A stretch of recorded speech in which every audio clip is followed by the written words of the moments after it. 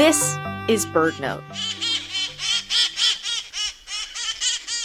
Troublemakers, clowns, these rowdy crowds of parrots in San Francisco are splashed with maraschino red and pickle green, as bright and cheery as the iconic painted ladies' houses lining Alamo Square.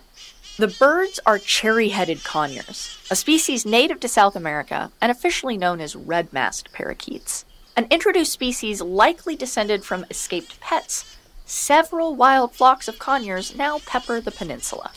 They're the subject of books, documentaries, and controversy. Some people disapprove because they displace locals, a perennial discussion in the city whether you're talking about birds or people. Their origin is debated. A local legend claims that a pet shop owner burned down her shop, unleashing the exotic imports. What's more probable is that a few of these loudmouths exasperated their owners until they accidentally left a window open.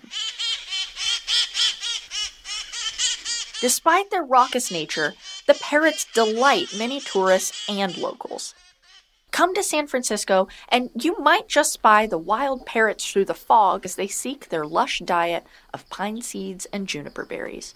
Sadly, wild cherry-headed conures are falling ill from rodent poison.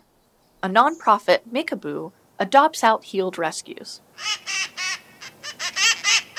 With a life expectancy of 50-plus years, these are long-term roommates.